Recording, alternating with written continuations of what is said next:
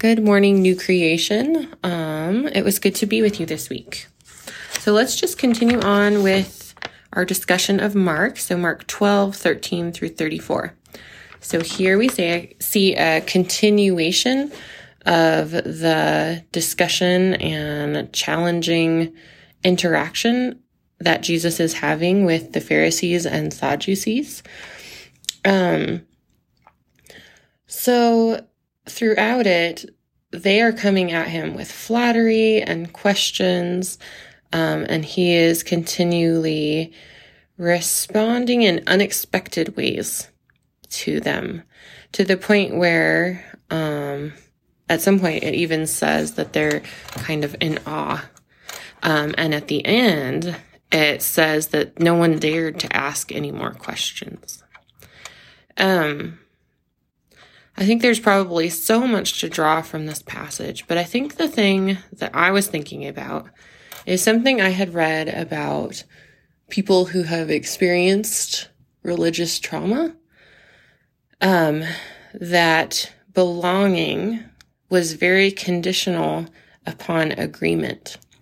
And so when faced with a situation where we agree or disagree, it feels like we're going to lose that relationship, because that's something that I definitely experienced.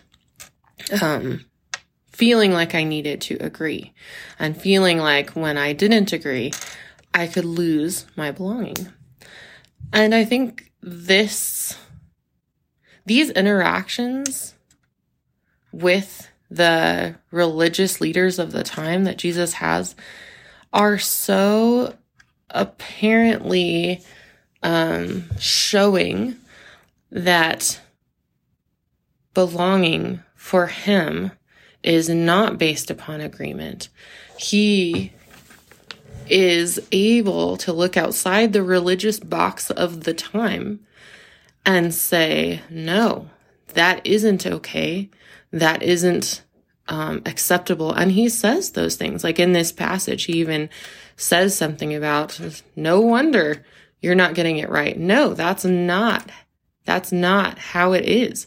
He's very straightforward. And I think that is such a temptation of religion in general, to come up with a certain way of doing things, a certain way of looking at things, create a theology around it, and then ostracize or other anyone that does not agree with that. That's what the Pharisees did.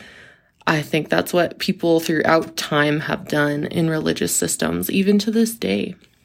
And I think, I imagine watching Jesus, being one of the bystanders, having grown up in a very oppressed society where this was what you were supposed to be. These religious leaders were doing it the right way, and you were less than them. And watching him stand up to them, I imagine it would be a pretty big deal to realize that your belonging is not conditional upon agreeing with these figures. In fact, Jesus is standing up and saying, no, they are not telling the truth.